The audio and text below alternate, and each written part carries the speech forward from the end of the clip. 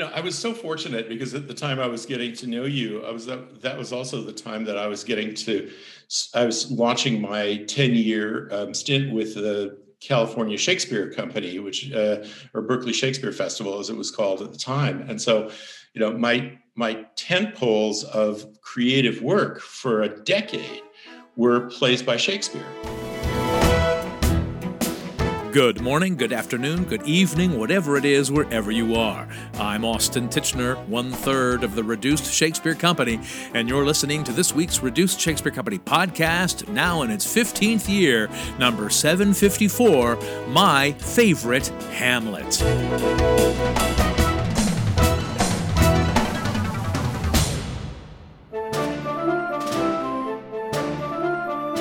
This week, my trilogy of conversations with director and outgoing chair of the Cornish College of the Arts Theater Department, Richard E.T. White, concludes with a focus on his production of Hamlet at the California Shakespeare Theater in 1982. Richard's Hamlet starred John Vickery, the original Scar in The Lion King on Broadway, a portrayer of Beta Zeds, Cardassians, and Klingons on 3 separate Star Trek spin-offs, and a former co-star of mine in a TV movie in the early 2000s. John Vickery's Hamlet remains for me almost 40 years later quite possibly my favorite performance of that role I've ever seen. It's definitely the favorite performance I've ever seen live. So one of the things Richard E.T. White and I talked about was how this production came about and why, for at least 10 years for Richard and most of my life for me, we keep returning to Shakespeare again and again. Starting in 1980 with The Merry Wives of Windsor, and ending in, not ending really, but, sort of going through to 1990 with Twelfth Night. And, that led me all over the country. I've done Shakespeare now in multiple states and multiple venues.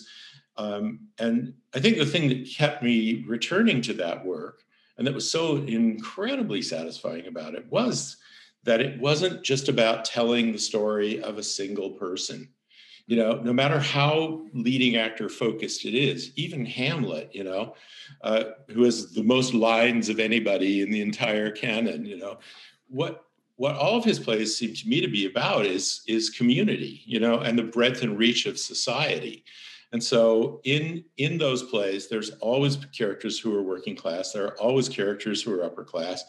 There's always tension and hopefully the possibility of rapprochement between, people at wide degrees on the kind of spectrum of class and wealth and power. And, probably the classic scene is from that play that I've unfortunately never had a chance to direct, which was Henry V, which is the scene where Henry goes out into before the big battle, and he goes out and he just hangs out with the soldiers. And, he just gets this earful from these working class men who are about to die for something that they really have no tangible relationship to. And, it teaches him something extraordinary and powerful, and it affects his rhetoric in the next day and the way he becomes a leader.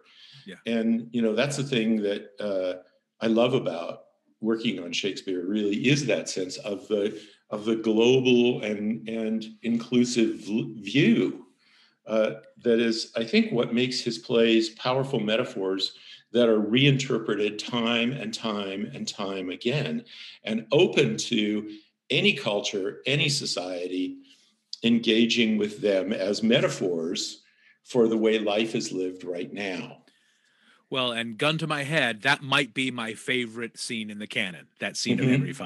Yeah, I love that scene. And I guess I was on the East Coast going to grad school and then working in Summerstock during your ascension in the whatever that was, the 80s in the Bay Area, and just missed you in Chicago. I think you had just left Chicago by the time I got here. But right. you got something out of the John Guare musical Two Gentlemen of Verona that I didn't think could be got out of. And well, and partially that's because Stephen Weinstock and I made a whole bunch of truly illegal updates and rewrites. That We explains it. don't tell Mr. Guerre or his agents, but what we got this opportunity to direct for. I think it was through the music department. It wasn't through the drama department. Right. God forbid they would do ever a musical. Yeah. Exactly. I mean, it was kind of classic. That was part of the intemperance of the drama faculty with me, was that I kept just grabbing every directing opportunity and producing opportunity that I could, and somehow never managed to pass my German exams. And it was one of the worst things about the department is that they didn't kind of direct your work. But one of the great things about the department is that they didn't direct your work, so you could just go off and do whatever you wanted to do. Yeah, I mean, I did have, and basically gave myself a lot of freedom to do that. But yeah, Two Gents was it was so much fun to work on because we thought, well, this is low stakes, not for us, not for the students, but in the world, this is a low stakes. It's not in the drama department. We're not going to get graded on it.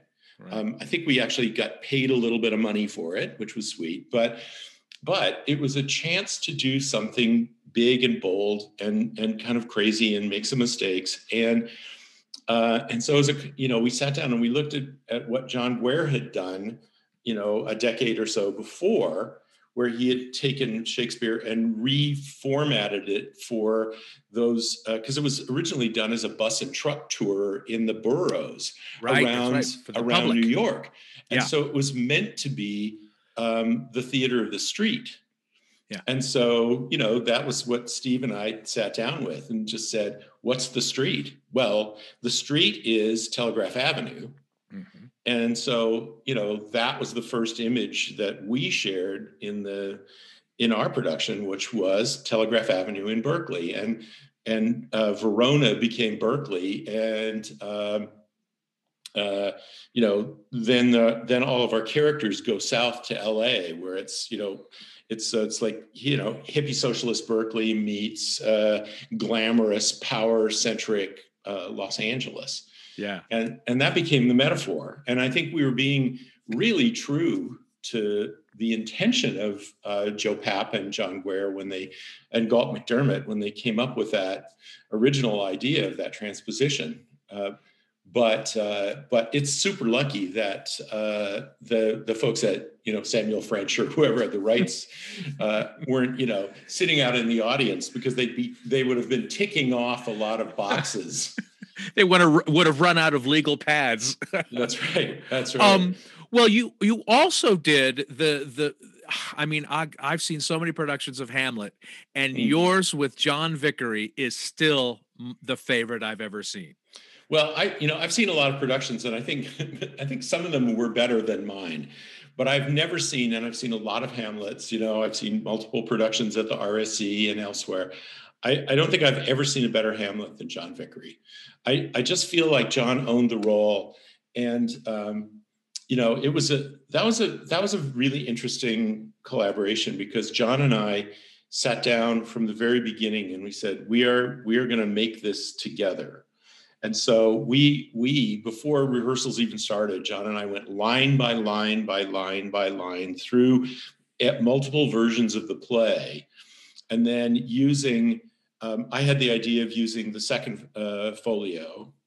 So no, the second quarto as our basic text, which John was a little about, but we sort of found our way into it, and then we just we had 4 or 5 different versions of the text, and we cut and we pasted, and we put together our own version of that play that came exactly out of who we were and what we cared about. I mean, John and I were both keenly aware that we were the same age as Hamlet in the play. We were both entering our 30s. Mm-hmm. We had both been in academia, and had, various kinds of experience in it. We were both now out in the world. John had just had a significant success playing Henry IV at the New York Public Theater with Des McAnuff. And so that's where Peter Layton got the idea of asking John to play Hamlet.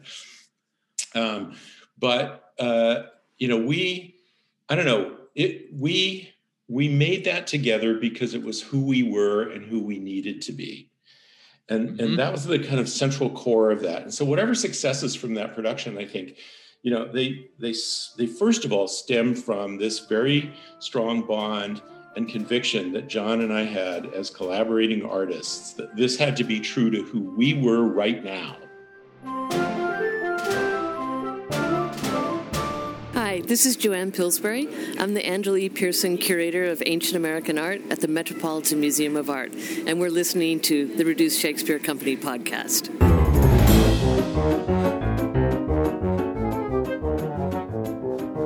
Where can you RSC the RSC?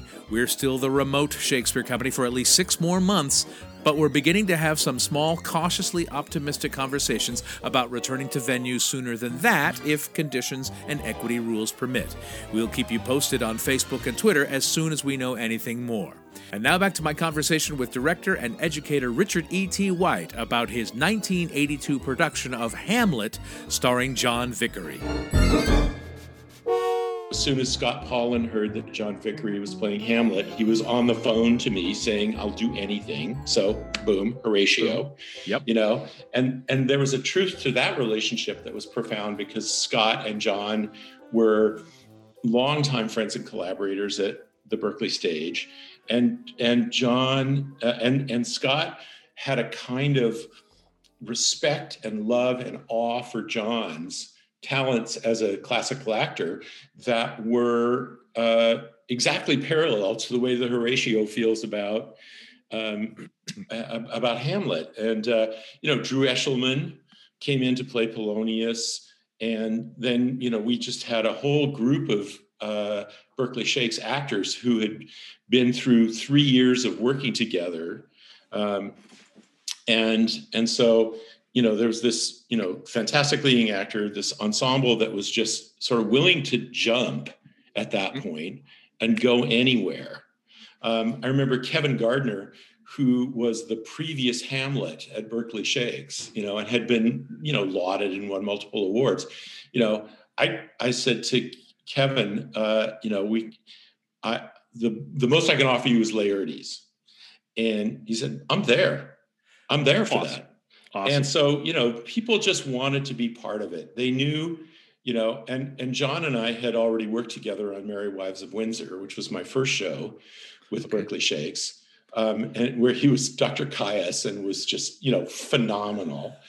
And so, I don't know, there was and we had worked together at Berkeley Stage on Earthworms. John and Scott and I had all been in Earthworms, working on Earthworms together. And so, there was a kind of a trust and a willingness.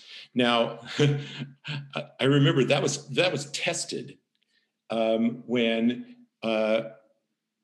because Hamlet was it wasn't the beginning, but it was very early in the incredible relationship I had with a costume designer named Barbara Bush, and Babs did a ton of work for me. Almost all my shows, almost all my Shakespeare productions, I think, she was the costume designer for. And certainly, Hamlet. And, we just had this idea of, we didn't want to do a conventional Hamlet. We had an environmental set, which you probably recall. It's 7 or 8 different playing areas all scattered through the auditorium. We had this brilliant Brazilian, German, or Brazilian Norwegian set designer, Ewald Hackler, who did the scenography with Peggy McDonald. And so, we really wanted to create a Hamlet that was unlike convention. And it was active, it was alive, it was vibrant, and it was young. It was as angst-ridden and funny as we were in our 30s.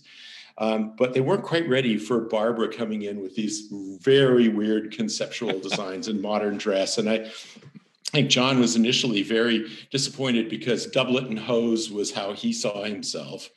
But so when he saw the initial picture of himself in black jeans and a black leather jacket, he was a little bit dismayed. But I'm also proud to say that at the end of the production, he decamped with the black leather jacket. He took that with him.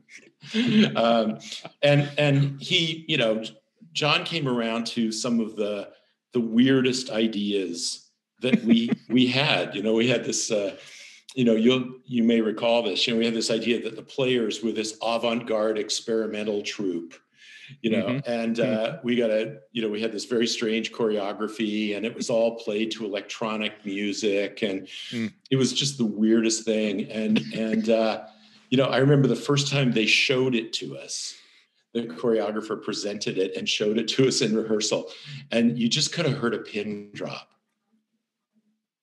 And then all of a sudden you hear John Vickery from the balcony at the back of the theater going, "That's one of the greatest things I've ever seen." And it just, it was like, okay, what a journey we took together on this. Well, and it was in 81, 82? It was in 1982. So 20 years later exactly, I worked with John on a TV movie about called The Big Time, about the early, directed by Paris Barkley, former DGA president, and NYPD Blue, superb director. Yes, he didn't direct my episode of NYPD Blue, but I had auditioned a lot for him, and so when I came into audition for The Big Time, I was wearing a big hat and a 40s sort of trench coat because it was about the early days of live television in 1940s, and I walk in like that, and Paris just goes, "Oh, Austin," and then I started getting John and I played actors, New York stage actors, doing a live on television performance of Doll's House. And I was Tessman, and he was Dr. whatever his name is. Dr. Rank. And when I saw him at the table read, I went, wait a second, that's John Vickery. Hang on. And so on our first day of shooting, I said, "I'm so sorry, but I have to show you this antique." And I pulled out the program from your Hamlet. And told him, I said, "I saw this when I was in college from sitting in the front row." And he was both horrified and delighted, and signed it for me, and somewhere I have it. But no, it was a funny Hamlet, which you don't expect, and we don't see enough of. And I remember right up until the final moment, it was like the first and still arguably the best. I played Claudius in a production and this wasn't this good. The storytelling of your final fight between Hamlet and Laertes, about the stakes and who each character was and how they fought, it's brought clarity to every single stage fight I've ever staged myself since then. How a fight reveals character and tells the story of the entire play. It was phenomenal. Well, thank you. I really appreciate that, because that was obviously one of the things that, was really important to us. And I've got to give props there to Michael Calty, who was my fight director for years at Berkeley Shakes, and was a real partner to me in many of the most important productions that I've ever done. And Michael, because Michael was an actor, he actually played Osric in that production. And so he really knew how to use storytelling. And then having actors like John and Kevin, who were so deeply rooted in the text, who knew what was needed to happen, it made all of that possible. So that's quite moving to me that you remember that way, Austin. That's wonderful. Thank you. That's it for this week's Reduced Shakespeare Company podcast. Send us your favorite Hamlet via email to feedback@reducedshakespeare.com. You can also find us and interact with other fans on our dedicated podcast page on Facebook at RSC Podcast, on Instagram at Reduced Shakespeare Company, or on my preferred platform on Twitter at Reduced. You can also follow me on Twitter at Austin Titchener, and I hope you'll check out my new website, theshakespeareans.com. There you can find more information on how I can help you with any upcoming monologues, presentations, or writing projects you're working on. Check out theshakespeareans.com and my Patreon page, patreon.com/Austin Tichenor. Thanks, as always, to my favorite Ophelia Matthew Croak, web services by Ginger Power Limited, music by John Weber and Garage Band. Our random fan shout-out this week goes to Starrett Collins. No reason, it's just random. Special thanks to Joanne Pillsbury, the curator of ancient American art at the Metropolitan Museum of Art in New York City. And finally, thanks very much to you for listening. Please stay safe, stay home, get vaccinated, and keep your masks on. I'm Austin Tichenor, 754 2260 seconds of the Reduced Shakespeare Company.